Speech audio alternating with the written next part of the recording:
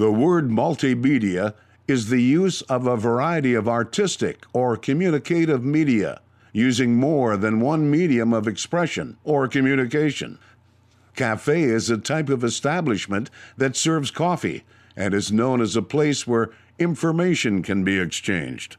The following is the audio version of the Multimedia Cafe.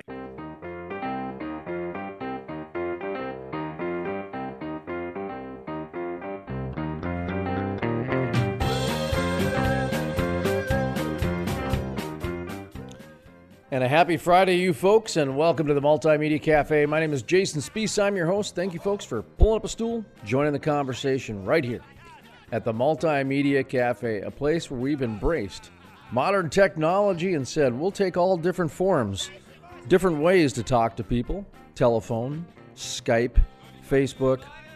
What the other way? Oh, face-to-face. We do face-to-face still here. Can you imagine that? From time to time, we actually sit down at a coffee shop. We actually are a real-life cafe. Multimedia Cafe. The word multimedia comes in the different forms of the multimedia. Cafe being a place where we sit down, exchange of ideas, kind of that old-school cafe, if you will. So you never know who you're going to run into or what you're going to talk about right here on the Multimedia Cafe. All right, let's take a look at what we have going on today. We've got a pretty packed show today. I mean, we're only going to be talking with one guest, Brent Bogart with Jadestone Consulting, but it's really an interesting conversation when you think about it. This is the type of stuff that they do talk about at cafes. This is the type of stuff that they talk about at coffee tables. This is the type of stuff that they talk about in the halls of government because it affects government. If you're an oil and gas producing state, this is something that is going to blow your mind. In North Dakota, they just got done with a study this week, the North Dakota Oil and Gas Tax Revenue Study. So they took 2008 to 2018. They took a decade of oil and gas extraction and gross production tax collections. In North Dakota, they have two different types of taxes: gas extraction and gross production tax. And they just kind of broke down where that goes. North Dakota has an east versus west Hatfield-McCoy thing that's been going on probably since, I don't know, the 50s, 60s, 20s, 30s, whatever. It's been going on for as long as I've been alive, that's for sure. And the east is kind of a sodbusters and agriculture mindset, universities, if you will. And the west is a little bit more ranching, a little bit more oil and gas. And so oftentimes the funds from the state capital end up on the east side because, quite honestly, 60% of the population is on the east side. I mean, when I say east side, I'm talking like 45 miles from the border. So the east side of North Dakota borders Minnesota. You go about 45 miles west of there, draw a straight line. That's 60 to 65% of the population. So there's an imbalance when it comes to the geography. But there's so much economic activity out in the Bakken oil fields that the state, their revenue is 50% oil and gas tax. That is a lot of eggs to put in one basket. So that's what we talk about here. That this is kind of the first time this has been uncovered. The state's raised almost $18 billion over the past 10 years. And that right there is 44% of the total tax revenues. So when we talk about 50%, that's over the last 5 years. So rather than when the state was at 44%, rather than try to figure out a way to diversify their economy and diversify their way of collecting taxes, they just kept going after oil and gas, That's a low-hanging fruit. Hey, man, let's go pick on the oil and gas companies because if they try to defend themselves, well, then they're picking on us. Because they're always the bad guys. They're always the big monolithic creatures. You know, and honestly, that is the narrative. And that's sad. That's really sad because I've found in my personal experience over the last 10 years that the oil and gas industry is by far the fairest, one of the more giving, and one of the more opportunistic. They're not the enablers that you'd not want to have. They'll give you an opportunity. And you know what? As long as you're willing to show up and you're willing to try, they've probably got somewhere for you to work. They've probably got somewhere for you to contribute. And that's the beauty of it. Anyway, I'm sorry. I just get into it a little bit because I think that the oil and gas industry gets picked on a little bit too much. And this is one of those studies that really points it out.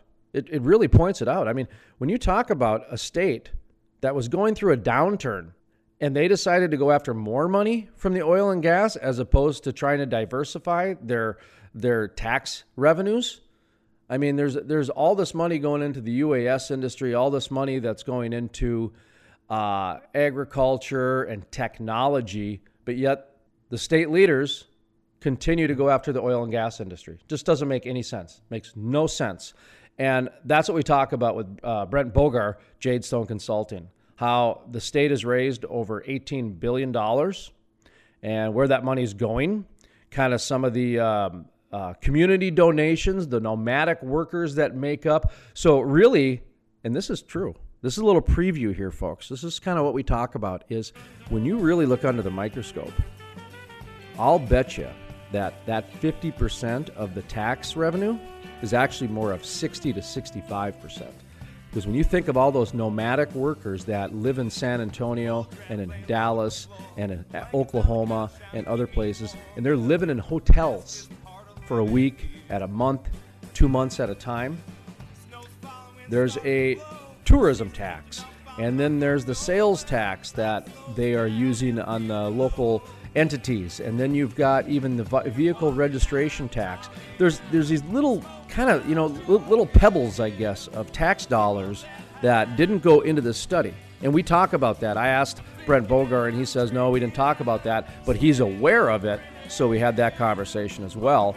And then when you go a step further, when you look at the amount of donations that the oil and gas industry has given to the stapleistic, a word I just made up right now. When you talk about a staples of a community, you're talking about roads, you're talking about sewer, you're talking about water, you're talking about hospitals, you're talking about schools. The oil and gas communities, our oil and gas industries are constantly, when I say constantly, I mean like every day, donating $25, $50, $100, $1 million to local communities. In many cases, the government should have been taking care of those buildings and those infrastructure projects, but they're not. For whatever reason, I don't want to get into that politics, but they're not. And so the oil and gas communities have to donate on top of that. We talk about that as well, about how it might even be more than the 65% when you stop and think about it. See, now we're getting into the ridiculousness when we're talking about a state relying on more than 60% of an industry for their revenue. That's ridiculous. But it might even be higher in reality. It might be. So I invite you folks to listen to this interview with Brent Bogar, Jadestone Consulting, here on the Multimedia Cafe. It's a fantastic program. I'm very excited for it. And I tell you what, I'm looking at the clock here, so let's take a quick break. And when we come back, we're going to go right into our conversation with Brent Bogar, Jadestone Consulting. My name is Jason Spiess, and this is the Multimedia Cafe. I'm walking, I'm talking, I'm smoking, I'm joking with the people that I know. I'm thinking, I'm drinking, I'm spinning, I'm grinning. Hope my car stops when I go.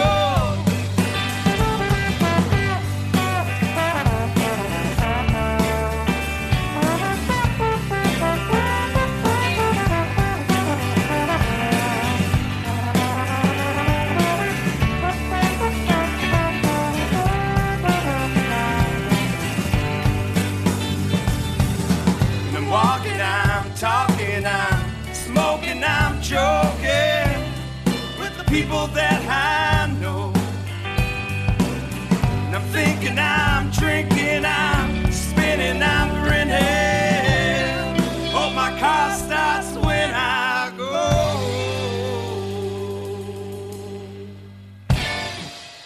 Jason Spiess, the most trusted voice in the Bakken. I totally agree with you. And the word that you brought into this is fact. You tell the facts. and then you let people make up their own minds. You want someone who's competent. You don't want to get a bunch of rookies. Love listening to Jason Spiess on the radio, and if I miss him there, I catch him online. Let's bring in Jason Spiess, who is a multimedia journalist in North Dakota. Jason, what's your thought on this? No one does an interview like Jason Spiess.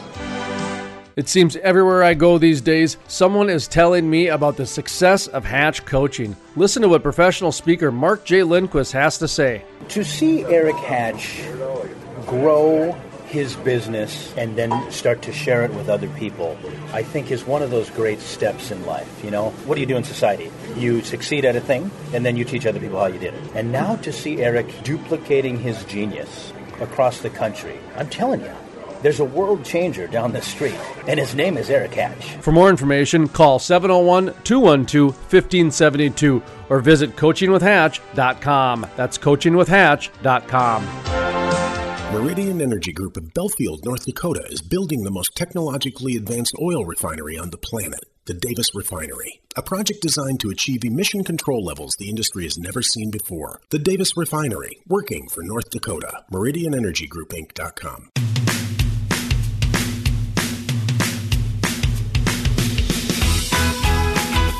Welcome back to the Multimedia Cafe. My name is Jason Spiess. Thank you, folks, for pulling up a stool, joining the conversation, a place where you never know who you're going to run into or what we're going to talk about. Well, coming up next, we got Brent Bogart with Jadestone Consulting talking about a North Dakota oil and gas tax revenue study that's going to blow your mind. Brent Bogart. Name is Brent Bogart. I work with Jadestone Consulting. Excellent. Thank you for joining the program here today. And one of the things that we wanted to talk to you about was a new study or a new, I guess, paper, white paper or something along those lines. It's been done. It's a projection of oil and gas taxes or a collection of something along those lines. It has to do with oil and gas taxes and the state of North Dakota. And I'll let you kind of fill in the blanks from there because this is new. I mean, I just got this press release yesterday and I haven't really even had a chance to take a look at it. So let's talk a little bit about it, and you're going to take the lead on it because I'm skimming as we go. Sounds good. Yeah, what we've got here is the North Dakota Petroleum Council and Western Dakota Energy Association. They partnered to put together a report that really went back and looked at since the really kind of the birth of the Bakken, 2007 through 2018, which for the state would be fiscal years 2008 to 2018. Look at all of the taxes specific to the oil industry. So that would be the production tax and the extraction tax. And just look at those two taxes and say, how much has the state collected in those tax dollars, and where have those tax dollars gone? The Petroleum Council, they had the position of, we want to see where the money's going. As the industry, they pay these taxes, and so where is the money being put to use? Western Dakota Energy, kind of the same thing, but they wanted to see, try to, in a sense, break down this east versus west wall, that everyone has benefited from the oil industry and the taxes that are being paid by the state. There's always going to be the argument of who needs more or wants more. I joke and say, every community wants an extra 5%, but at some point it adds up to over 100%, so no one's ever going to get exactly what they want. But that's what this kind of the background of this report was, is let's look at this and let's see how much has gone in to the state and where has it been put to use. And so we gathered that information together. It turns out that over the last 11 fiscal years for the state, we're just shy of $18 billion paid in extraction and production taxes. I always clarify that because that doesn't include the additional taxes that the industry pays, sales tax, income tax, local property taxes. This is just those two specific taxes to this industry, the extraction and production tax, and where that money goes. It's pretty phenomenal when you think about that. The numbers show that, for the state collects a number of taxes. We're talking over the last 5 years, the extraction and production tax coming into the state that the state's collected is 50% of all of the taxes that the state has collected. That's sales tax, income tax, motor vehicle tax. When you total up all the taxes that the state collects extraction and production tax equal 50% of those dollars. So it's a pretty significant amount of revenue to the state. So you're saying out of all the taxes, 50% comes from those two taxes? That's correct. Over the last 5 years. Over the last 5 years, and that does that include income tax and all those others too, or just a certain? It does. So out of all the taxes in North Dakota, 50% of them come from the production and extraction tax? That's correct. That is absolutely incredible. Is that the norm in states like Texas and, Alaska, states that, are in the top, New Mexico, the top 4 for oil production, or is that something unique to North Dakota? Because I've always been told that North Dakota has the highest extraction tax, or one of the highest in the nation. Yeah, it's not the norm, Jason, is that this is that level of dependency of revenues coming from a single industry like Texas. There's a number, and obviously when we start getting into tax policies, comparing state to state is always a tough thing. For example, in Texas, they don't have a production tax that's collected at the state because they allow property tax at the wellhead for the local communities. And so there's always this kind of differential. Sure. Whereas in North Dakota, they collect everything at the state and so then distribute it back, whereas some states don't. And then Alaska's always tough to compare to, because people like to look at Alaska, even like with here in North Dakota, we hear about the legacy fund is one of the funds that these tax dollars go into. And people say, why can't we be like Alaska and pay the citizens a dividend check like Alaska does? Well, Alaska collects taxes, but Alaska also owns the minerals and collects the royalties on those minerals. North Dakota doesn't own the minerals. They're owned by private individuals. Right. Alaska, it's like a tax rebate every year, except for its oil. That's all. Yeah. Yep. And talk to people that that do business up there, and it's frustrating. It's frustrating because in order to get a single thing done, you got to put it through the legislative process for oil and gas, and that time is money in oil and gas. So, no, I understand all that, but so my question, I guess, is more of when you kind of, as a broad brush, North Dakota is very reliant on oil and gas taxes. I mean, that is plain as day. If 50% of the tax revenue comes from those two taxes, you're not even including the amount of Halliburton trucks and the amount of those license registrations and out of fees taxes. I mean, because let's be honest, there's a lot of people that live in western North Dakota and even on the east side here, where if the oil and gas industry is not percolating and not moving, they're not living in our state. And so therefore, all of that tax revenue goes away too. I'm sure that your study did not get into that, but I do think it is worthy of mentioning. It is worthy of mentioning because, you're exactly right, Jason. It doesn't include the sales tax, all of those vehicles.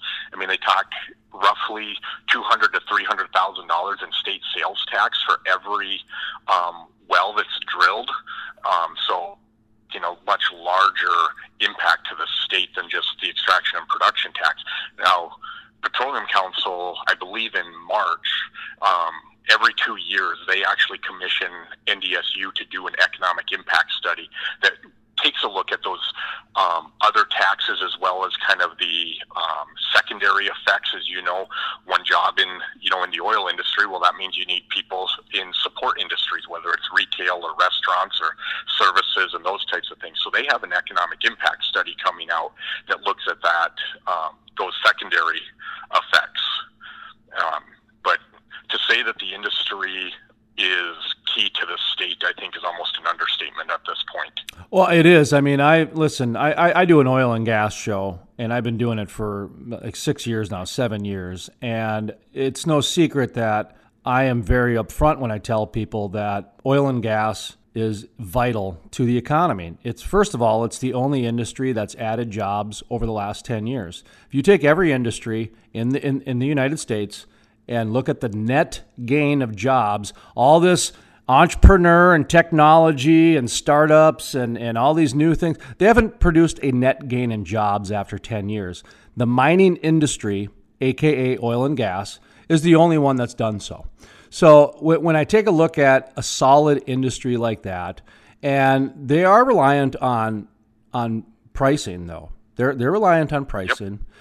To see a state so reliant on it and then constantly trying to figure out new ways to get more money out of it, that's not, to me, that's the wrong direction. Like, instead of trying to get more money, because I'm talking with Merrill Pepcorn a little bit later today, and he's got some new extraction tax, and I don't know much about it, but he's trying to increase, basically at the end of the day, he's trying to get more money from the oil and gas companies.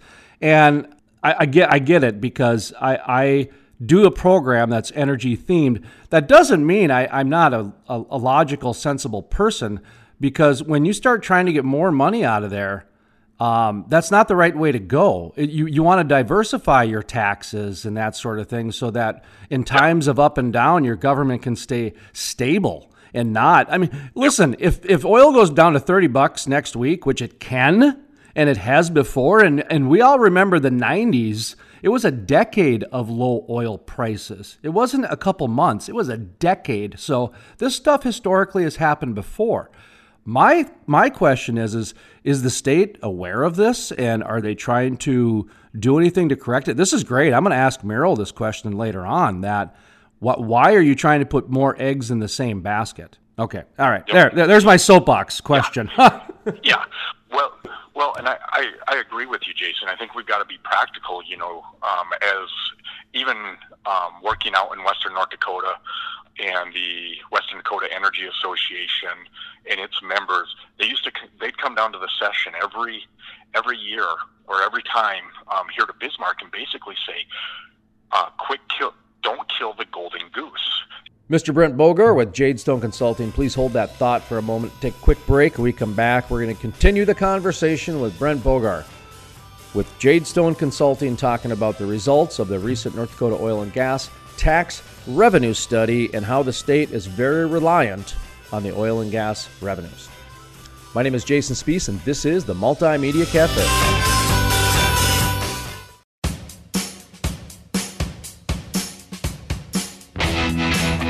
Welcome back to the Multimedia Cafe. My name is Jason Spees. I'm your host. Thank you, folks, for pulling up a stool, joining the conversation, and choosing us as part of your content. We appreciate it very, very much. We're going to continue our conversation here with Brent Bogar with Jadestone Consulting, talking about the oil and gas tax revenue study. This is Brent Bogar. Here to Bismarck and basically say, don't kill the golden goose. You can only squeeze so much out of it before you're going to kill it, and that's where, like, this idea of increasing the extraction tax, and where that comes from is in 2015 the legislature reduced the extraction tax from 6.5% to 5%, and in exchange for that, they got rid of what was called the big trigger, which, because oil prices had collapsed, would have actually reduced the extraction tax to 0%, and it would have stayed at that rate for nearly 2 years before it would have come back in. And obviously, if we would have had the big trigger, that would have been a huge loss to the state. Merrill and others say, well, you didn't need to reduce the rate. You could have kept it at 6.5 and just got rid of the big trigger. I don't agree with that, because the Bakken, North Dakota, competes with Texas, New Mexico, Colorado, Wyoming, Oklahoma for these capital dollars that the industry invests. They have other options that, quite frankly, are more lucrative. You don't have cold weather. You don't have transportation restrictions, capacity restrictions on pipelines and stuff in these other fields. And so you have to remember, we're competing on not just a national, but a global market. And to continue to increase taxes on a single industry, as you said, you're putting all your eggs in one basket. You're continuing to lean on that basket instead of looking at ways to diversify.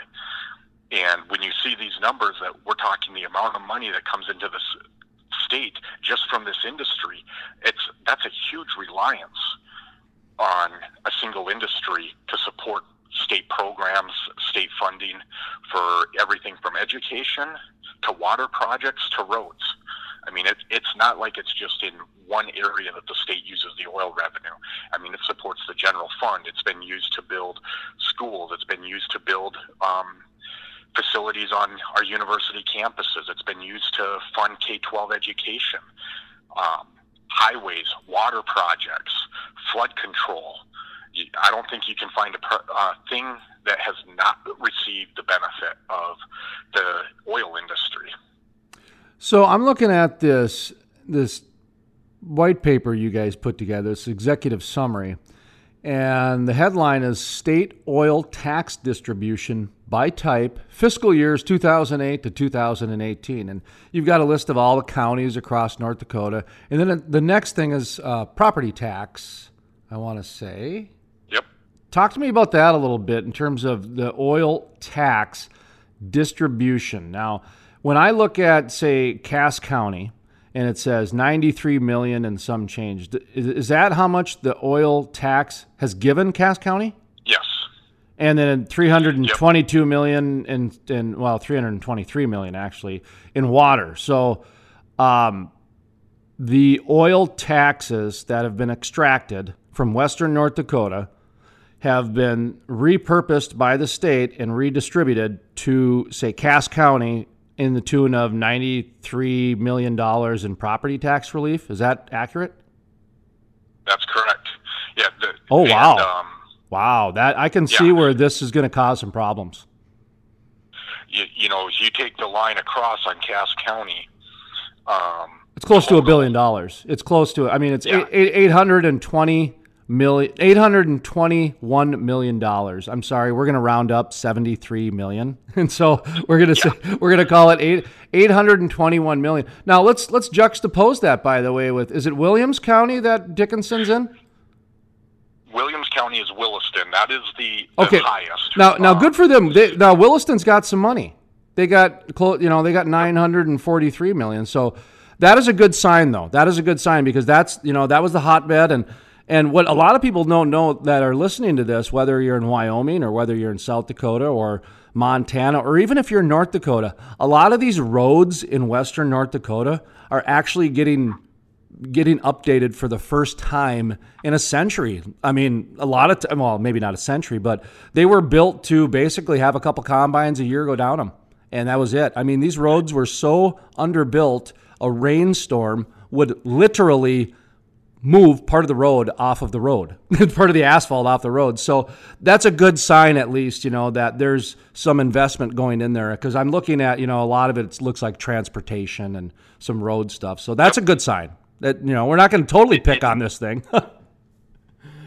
No, it is a good thing. And that was even with Western Dakota Energy. Jeff Simon's their executive director, and he looks at this and says, this shows that there has been investment made out west to support the industry.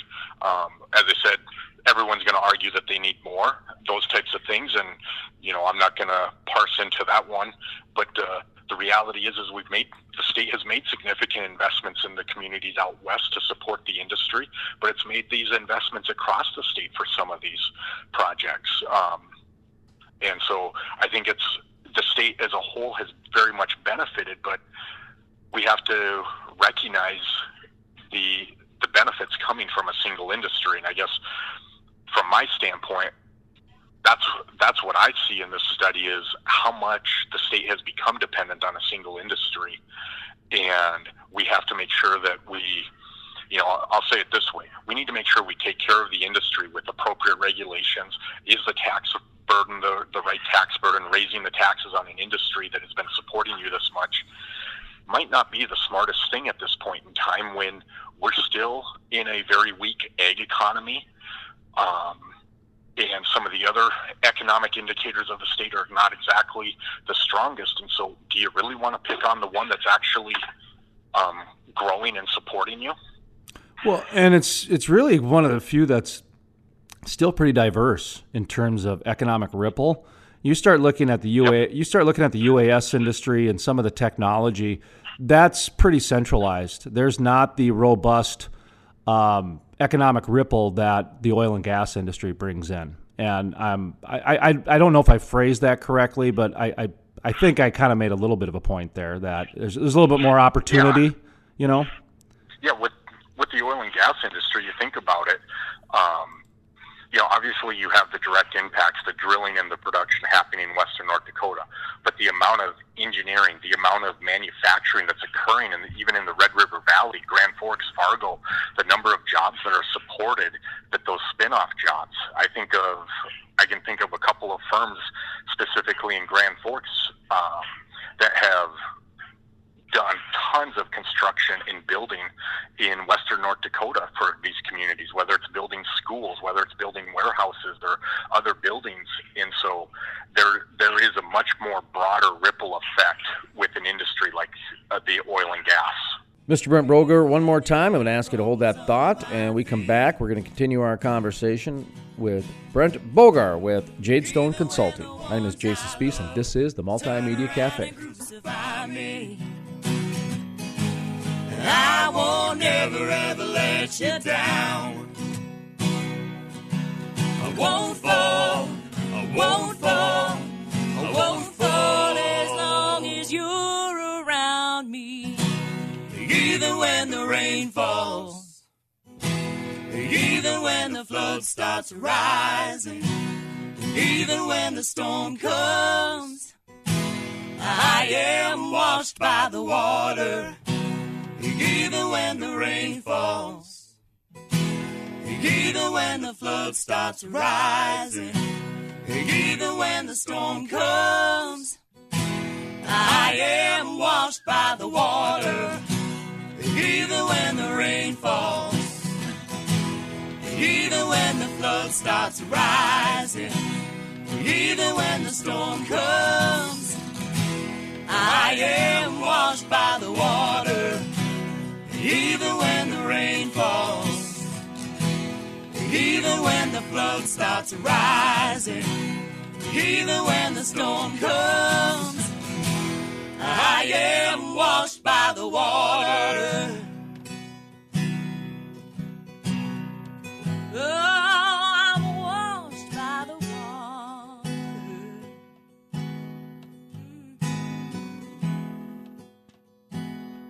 Over the past few months, I've told you about how unbelievable Hatch coaching is. Don't just take my word for it. Listen to what Christy Huber, president of the United Way of Cast Clay, says about Hatch coaching. One of the best things I can share is I've had an opportunity to sit down with a community leader and Eric. And we were talking, and this community leader said, United Way, what's your connection there? And Eric said, as a child, my family would have been a family that would have benefited from United Way programming. And you don't necessarily get to see that down the road because you see someone who's been very successful in business and you see somebody who has helped a lot of other people along the way. But sometimes we don't stop to ask, what's the why? What's your why behind that? To find out more about Hatch Coaching or to have Eric Hatch speak at your event or company, visit hatchcoaching.com. That's hatchcoaching.com. Or call 701-212-1572. That's 701-212-1572. Welcome back to the Multimedia Cafe. My name is Jason Spiess. I'm your host today.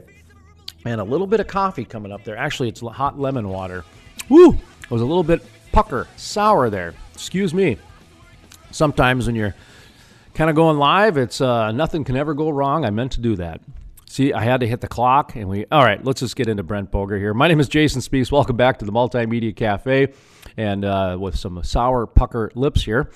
And let's get back to our interview with Brent Boger with Jadestone Consulting, talking about the North Dakota Oil and Gas Tax Revenue Study. This is Brent Boger with Jadestone Consulting. Oh, without a doubt. I mean, I used to tell people all the time back in 2012 and 13, you don't think Fargo is benefiting from the oil and gas? Go drive by Fargo Tank, and you can't find a tank in their parking lot, man. I mean, they were selling them left and right, and you know this because you were there during the early days like I was. Minneapolis was the big winner in the beginning. I mean, they had all the finance set up, and they had the train and Mississippi and all that distribution, and they were an early advantage, I guess, in the oil and gas world. It's leveled out considerably since then. What are you hearing from the oil and gas companies? I know your job's not to, relay messages for the oil and gas companies, but this is some pretty concerning information. And I'll be honest, this is beyond political. This is something where a discussion needs to be had by everybody, because if 50% of your state's income is reliant on one industry, and then if you really take a microscope into it, I would argue it's closer to 60% when you start talking about some of those things that we were talking about, the sales tax that the nomadic energy people bring in. And North Dakota's been trying very hard to solidify these nomadic people. And just to reiterate what you were talking about, the global marketplace, that's the real deal, people. You want to go back 3-4 years ago, oil companies like Liberty Oil were doing remote fracking. So they had employees down in San Antonio, but they were fracking up in North Dakota.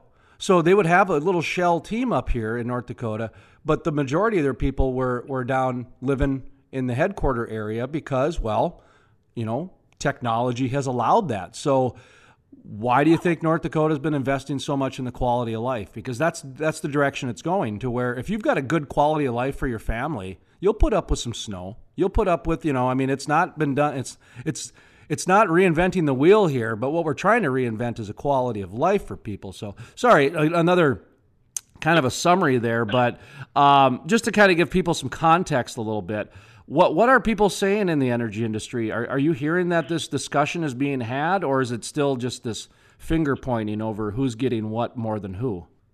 No, I think you're starting to see more of the conversation turning from the industry, of them being more so of we're here for the long haul, and we're supporting the state, and this study shows that we're supporting everywhere across the state, everyone across the state, and we want to continue to do that, but we need to be able to do it in a competitive environment. And so instead of it being a finger pointing of east-west type of thing, and the industry just kind of hunkering down, I think I see more of the conversation being, we're here to support the state, but we can't be the only ones that support the state, and don't just point and pick on us, I guess you could say.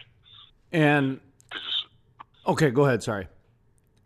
No, I was just going to say, because as I shared earlier, I mean, when you look at price and production here in North Dakota, prices, it's a very price-dependent industry. And when the last numbers I heard, we're at somewhere between a $7 and $9 discount off of WTI for North Dakota crude.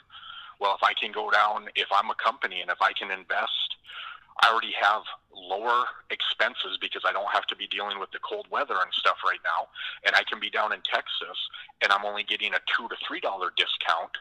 Well, it doesn't take a rocket scientist to figure out where it makes better sense to make those investments. And every time that you increase a tax, that's an increase in expense on an industry. And so that all starts to play into it. And so they're very cognizant of the impact they have on the state budget, but they're companies that they have investors, they have shareholders, they have people that they have to answer to. They can't just be charitable and say, we'll stay in North Dakota and keep paying the higher taxes just to support the state. They've got to make business decisions. That's the part I don't think people understand, is this is not a game of chicken. This is a game of numbers. I mean, it's just, right? I mean, can it be said any easier, I guess? Because you said the word picking on earlier, and we've actually done a few stories on that, primarily with the coal industry, how they flat out just get picked on. Yep. Yeah, and, and I've thought that with oil and gas over the last 5 years more increasingly. We kind of position it as it's the religion of environmentalism, to where it seems like this environmentalism cause has gotten to the point of, people follow with a blind faith. They don't look at anything else, and to where it's almost got a religious type status to it. And with that comes the picking on just fossil fuels in general. And one thing we try to do on this program is have a lot of innovation on to explain how the industry is actually being pretty proactive. with trying to be cleaner than they already are and that sort of thing. So, anyway, we try to be logical about it because, I mean, trying to remove the world from fossil fuels is a ridiculous statement. It's absolutely ridiculous. And any media that actually believes that is a real thing that can happen should not have any credibility or credentials at all. And that's just that's not a biased statement. That's just a fact of life. I want to ask you. I mean, we have. Go ahead. I was just going to say, and if you talk to the oil and gas industry and even the coal industry, they're not trying to say that we shouldn't invest in renewables and use renewable energy. They're just saying we've got to be realistic. It's an above all policy. It's an above all position because we're still deriving, we can talk numbers and numbers can get skewed, but the reality is 80+% of our energy is still from fossil fuels. You can't flip that switch tomorrow and say we're going to use all renewables. And so what they want, and I think what a logical person would say is, let's invest in all of them, but let's be realistic about where it's actually coming from and what those benefits are. And let's continue to see the continued innovation in these industries. I think of the oil and gas industry compared to 20 years ago. You look at what they're doing with multi-pad well sites so that the impact that they're putting on the land is so, it's a tenth of what it was before with and that's a simple innovation thing. But I mean, they are making significant investments to lessen their impact, to be responsible development of the energy resources. And that was Brent Boger with Jadestone Consulting talking about the North Dakota Oil and Gas Tax Revenue Study that came out this week and how the state is looking at more than 50% of all the tax revenues collected by the state is being allocated for, over the past 5 years, oil and gas tax extraction and production taxes accounted for more than 50% of all the tax revenues. Talking about how they're kind of putting a little bit too many eggs in the oil and gas basket. Well, that's going to do it today, folks. It's the weekend, so I'm going to get the heck out of here and wish you guys a happy weekend, a healthy weekend. And, one of clarity. Why don't we say that? Sometimes it's nice just to have a nice weekend where you can just think clearly. So I'm going to pass those vibes on to you folks before we head out to the weekend. But I'm going to jump ship here and wish you folks a nice weekend. We'll see you Monday. I'm not even sure who we got lined up Monday. That's how quickly I want to get out the door. My name is Jason Spees. This is the Multimedia Cafe. We'll see you Monday, folks. And a Ferris wheel. Said a bow-legged woman and a Ferris wheel. Way down in Georgia on a tramp. The roads are getting muddy and the leaves are getting damp. Gonna catch me a freight train to leave this town, 'cause I don't allow the hobos just hanging around. Don't allow the hobos just hanging around.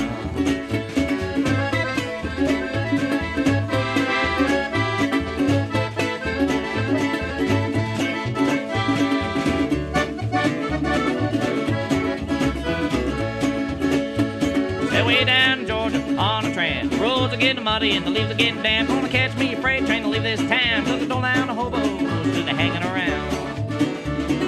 Don't allow the hobos just hanging around. Casey was a good engineer. Told the brakeman not to fear. Pour on the water, shovel on the coal. Stick your head out the window, see my drivers roll. Stick your head out the window, see my drivers roll. One more time. Pulling on the now railroad station, I hear and I see Fargo coming up.